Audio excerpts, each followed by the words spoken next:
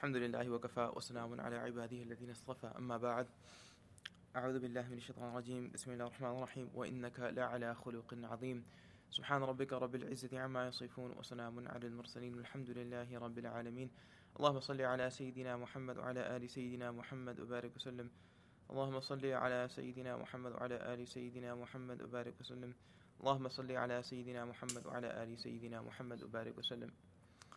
So the next dua that we're going to cover is that we learn from hadith of the Prophet ﷺ is the dua for when you look in the mirror. The dua for when you look in the mirror. The Prophet ﷺ, this hadith is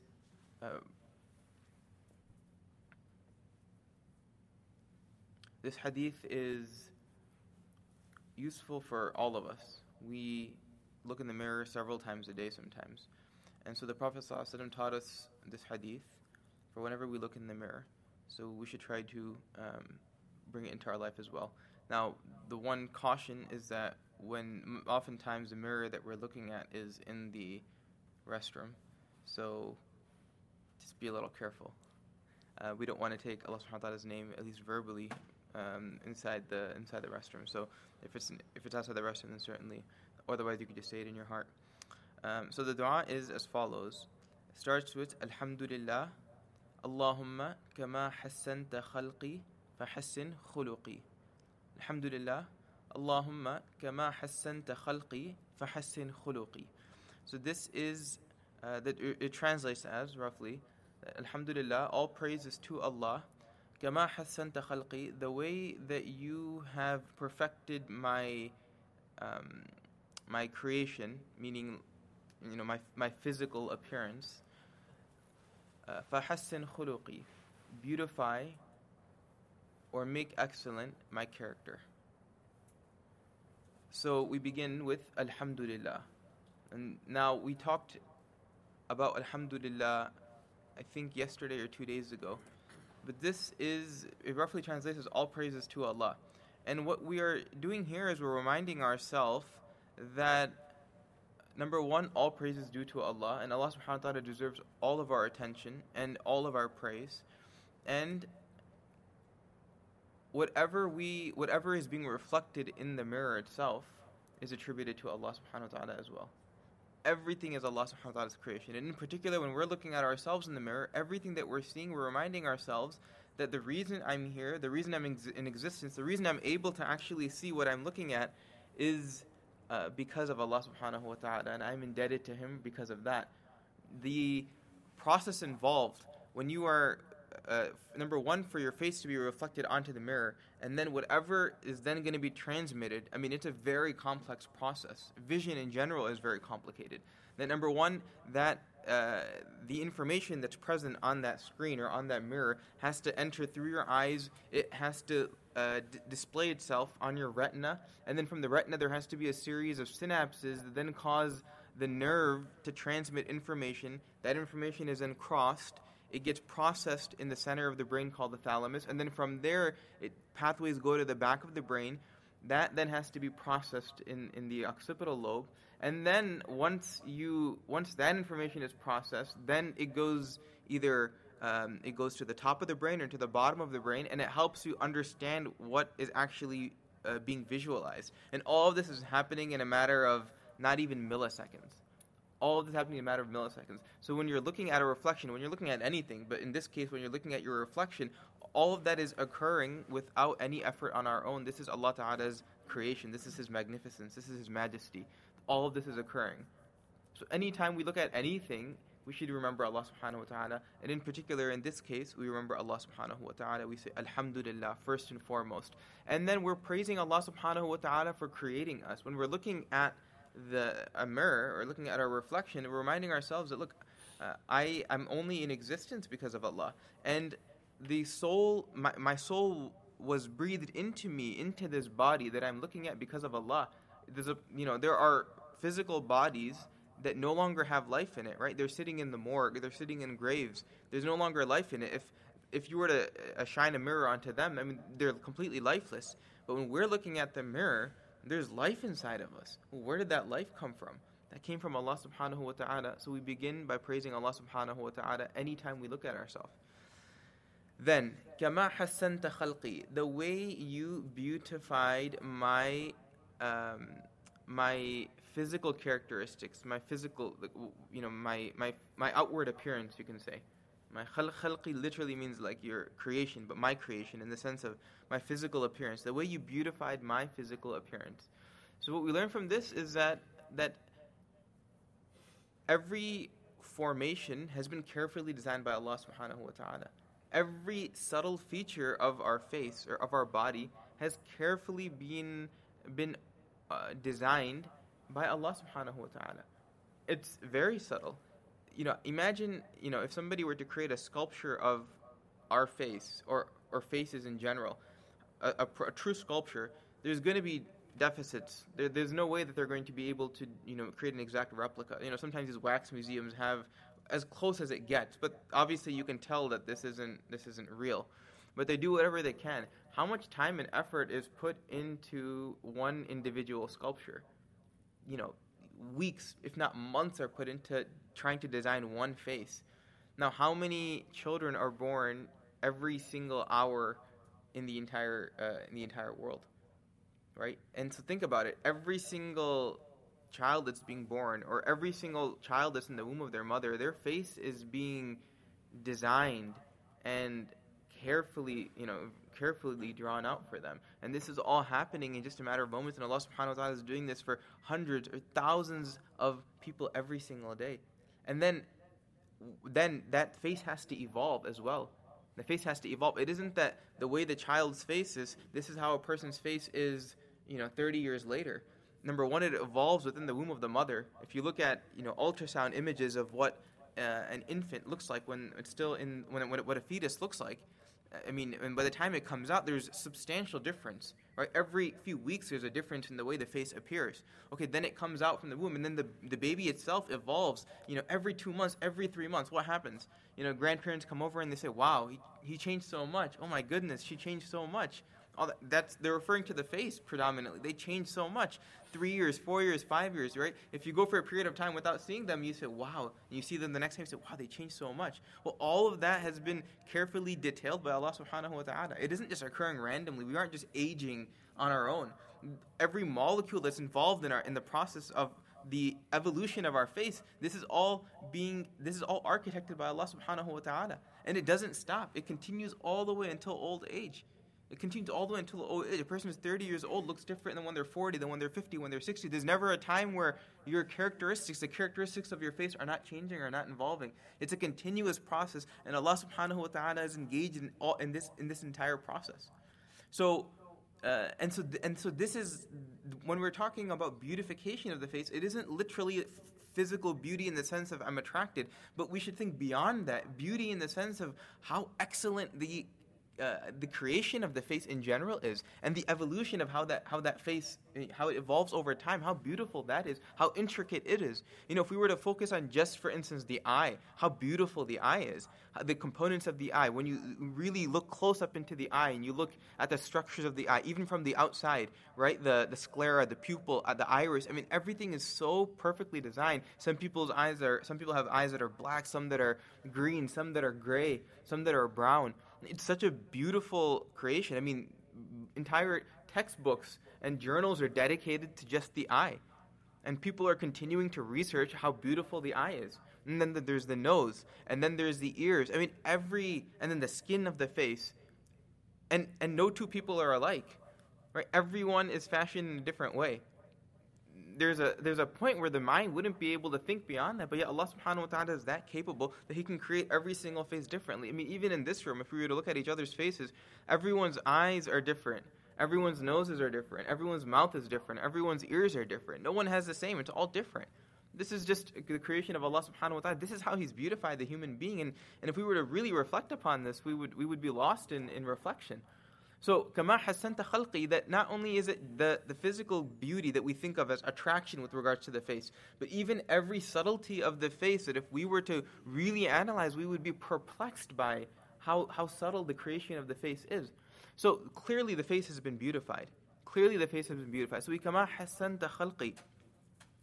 And interestingly, some people have deformities of the face. Even that has been carefully architected as well. We don't even neglect that. Maybe physically to us it doesn't appear to be beautiful, but because Allah subhanahu wa ta'ala is the one who even designed what we would consider a deformity, we appreciate that as well, and the subtlety that goes into this. So, كَمَا حَسَّنْتَ خَلْقِي, Ya Allah, the way you beautified my face, not that Allah ta'ala required time and effort, but that the attention of yours that was required so that my face could be as beautiful as it is. فَحَسِّنْ خُلُقِي, make my character beautiful as well. Make my character beautiful as well. Because that's where beauty truly lies, in our character. And it's difficult to appreciate because I think as a society as a whole, we've become so focused on our external. There's such an emphasis on external beauty and just external anything, right? Outwardness, that we've neglected the importance of the character of our character. And this exists in our society today, but this existed, for centuries and decades. I mean, this is why this hadith was there at the Prophet ﷺ's time as well. Clearly, there's always been, human beings have always placed an emphasis on the outside, and we've neglected the inside. And this is a problem for us as a society, and even as individuals, that we focus so much on external, right? The clothes that we wear, the hairstyles that we keep and that we chase after. These aren't true marks of beauty. These are what we've created in our own minds that this is beautiful. But if this was beautiful, then there would be some salience to it. It wouldn't be that hairstyles change every single week. It wouldn't be that clothing styles change every other year. There would be some salience to it. There would be some. It would over the course of millennia, it would persist if this was true beauty, right? But 1 week you shave your hair on the sides, and then 1 week you shave the sides of the head, and then this part is long, and then then you sometimes the style is that you push it all the way forward and you comb it up, and it's just every few years it just changes. But how could you define beauty by something that is only transiently present? Beauty is there if it's salient, if it's there for a long period of time. That's how you would define beauty. Clothing for that matter. Clothing every 5 or 10 years, inevitably clothing is going to change, but we place such a great emphasis on it. Our effort, our energy, our time, our money is focused on chasing after the fads of this world, but they evolve so quickly. And in fact, if you were to look at people that were dressed, you look at the clothing that people wore 15 years ago, you'd laugh. When I was in high school, and for instance, the clothing that the people were into at the time, I mean, myself included, we were all a part of it. You'd laugh if you saw the types of styles. I remember there was one style where, maybe it was before, maybe it was 20 years ago, but you'd wear a belt, and then the end of the belt, you'd just hang down your pants, like the outside of it. Some of you might remember that. That was the style. Now, if you were, I don't think that's a style now. Is it the style now? Yeah, you'd laugh at it. You'd what? Put your belt back in its socket where it's supposed to go. Why are you letting it drag down? It doesn't make sense. And then there was another style where you'd tuck in the front of your shirt and you'd leave out the back of your shirt. That doesn't even make any sense. Either tuck it in or keep it out. But now we laugh at it. But back then, that was the craze. Everyone was doing this. Everyone was so fixated on an outward appearance, and we still are, and that was the style of the time, and now you look back and you laugh. And I can guarantee you that the way we chase after our clothing today, 15 years from now, everyone's going to be laughing at it and be like, are you crazy? What were you guys thinking? What were you guys thinking? So we place such an emphasis on something that's just passing anyway. Such an emphasis on something that's passing anyway. So this applies to everything. Our clothing, it applies to anything outward, right? Our clothing, our hairstyles, our apparel, whatever it might be. So we get caught up in all of this. We've emphasized, quote unquote, good looks and clothes and hairstyles, and it causes a lot of problems. We don't see it, but then they come to the clinic, and this is an issue. There are people that have, body dysmorphic disorder, and it's exacerbated by this, that they're so obsessed with their physical appearance. Part of it is just inherently within them, but then when it's so emphasized by a society, then they feel so imperfect that then it becomes a disease, and then it leads to social avoidance and emotional stress. Who's going to address these problems? Anorexia and bulimia, these are conditions that have that are exacerbated by this sort of a culture that we perpetuate and propagate. Right? And these are real problems that people suffer from, and we're contributing to this by focusing on the external. So the Prophet ﷺ is teaching us through this that, okay, we're not going to neglect that the external has its beauty, right? It's not that, Ya Allah, make my external appearance ugly or make it hideous. We're recognizing that there is beauty to it. There's beauty in it primarily because Allah subhanahu wa ta'ala created it, and what Allah ta'ala created is beautiful. But also because in general we appreciate beauty. Allah ta'ala says, the Prophet ﷺ said, Inna Allaha jamilun yuhibbul jamal, that Allah subhanahu wa ta'ala is beautiful and He loves beauty. And He likes beauty, so we appreciate that. We don't downplay that. But the Prophet ﷺ is highlighting that we're not downplaying it, but in the same way that we tend to focus, in the same way that we tend to think about our outward beauty, or in the same way that Allah Ta'ala perfected our outward beauty, we ask that Allah subhanahu wa ta'ala perfect our inward character as well. And character is character is really what defines the human being. Now, the Prophet ﷺ had exemplified character. And it's said about the Quran, وَإِنَّكَ لَعَلَى خُلُقٍ عَظِيمٍ, that his character is at an exalted or at an elevated level.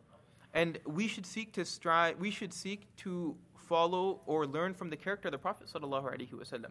His character was so superb that Aisha radiallahu ta'ala anha said about it, that if you want to know the character of the Prophet ﷺ, كَانَ خُلُقُهُ الْقُرْآنِ, his character was the Qur'an. If you wanted to see a Qur'an that was walking and talking, and all of the values that are taught in the Qur'an of mercy and compassion and spreading and forgiving, etc., well, this was all present in the Prophet ﷺ. He was the walking, talking Qur'an. And it comes in hadith, narrated in Bukhari and Muslim, that Jabir radiallahu anhu, he says that it had never happened that the Messenger of Allah sallallahu alaihi wasallam was ever asked for anything, and he said no. It never occurred that the Messenger sallallahu alaihi wasallam was ever asked for anything, and he said no. And this is our role model. This is character exemplified. It comes in another hadith. Abdullah bin Jafar radiallahu anhu, he narrates that once the Messenger of Allah sallallahu alaihi wasallam, he went to an orchard that was owned by a companion from the Ansar.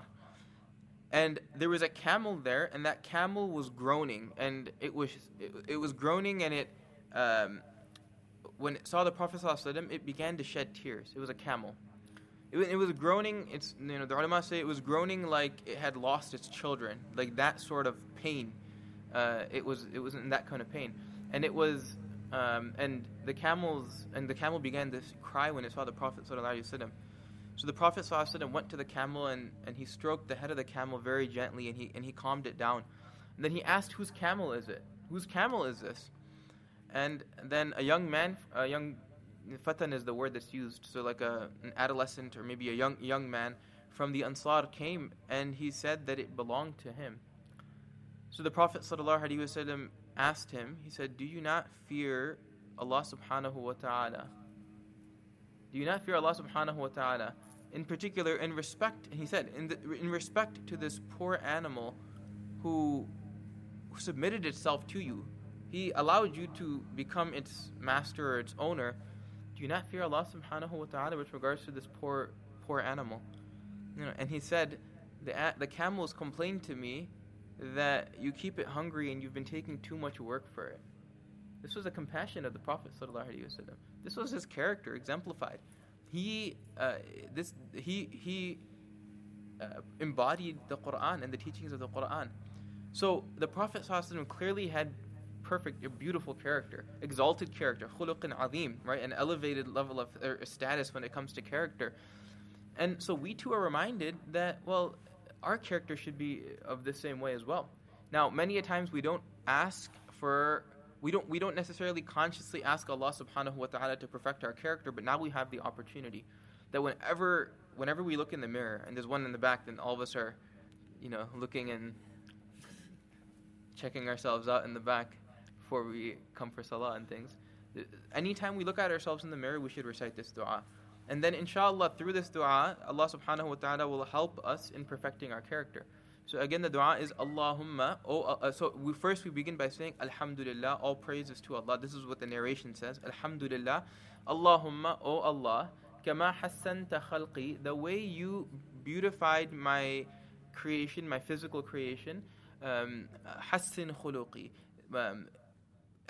Make perfect or make excellent my character as well. So may Allah subhanahu wa ta'ala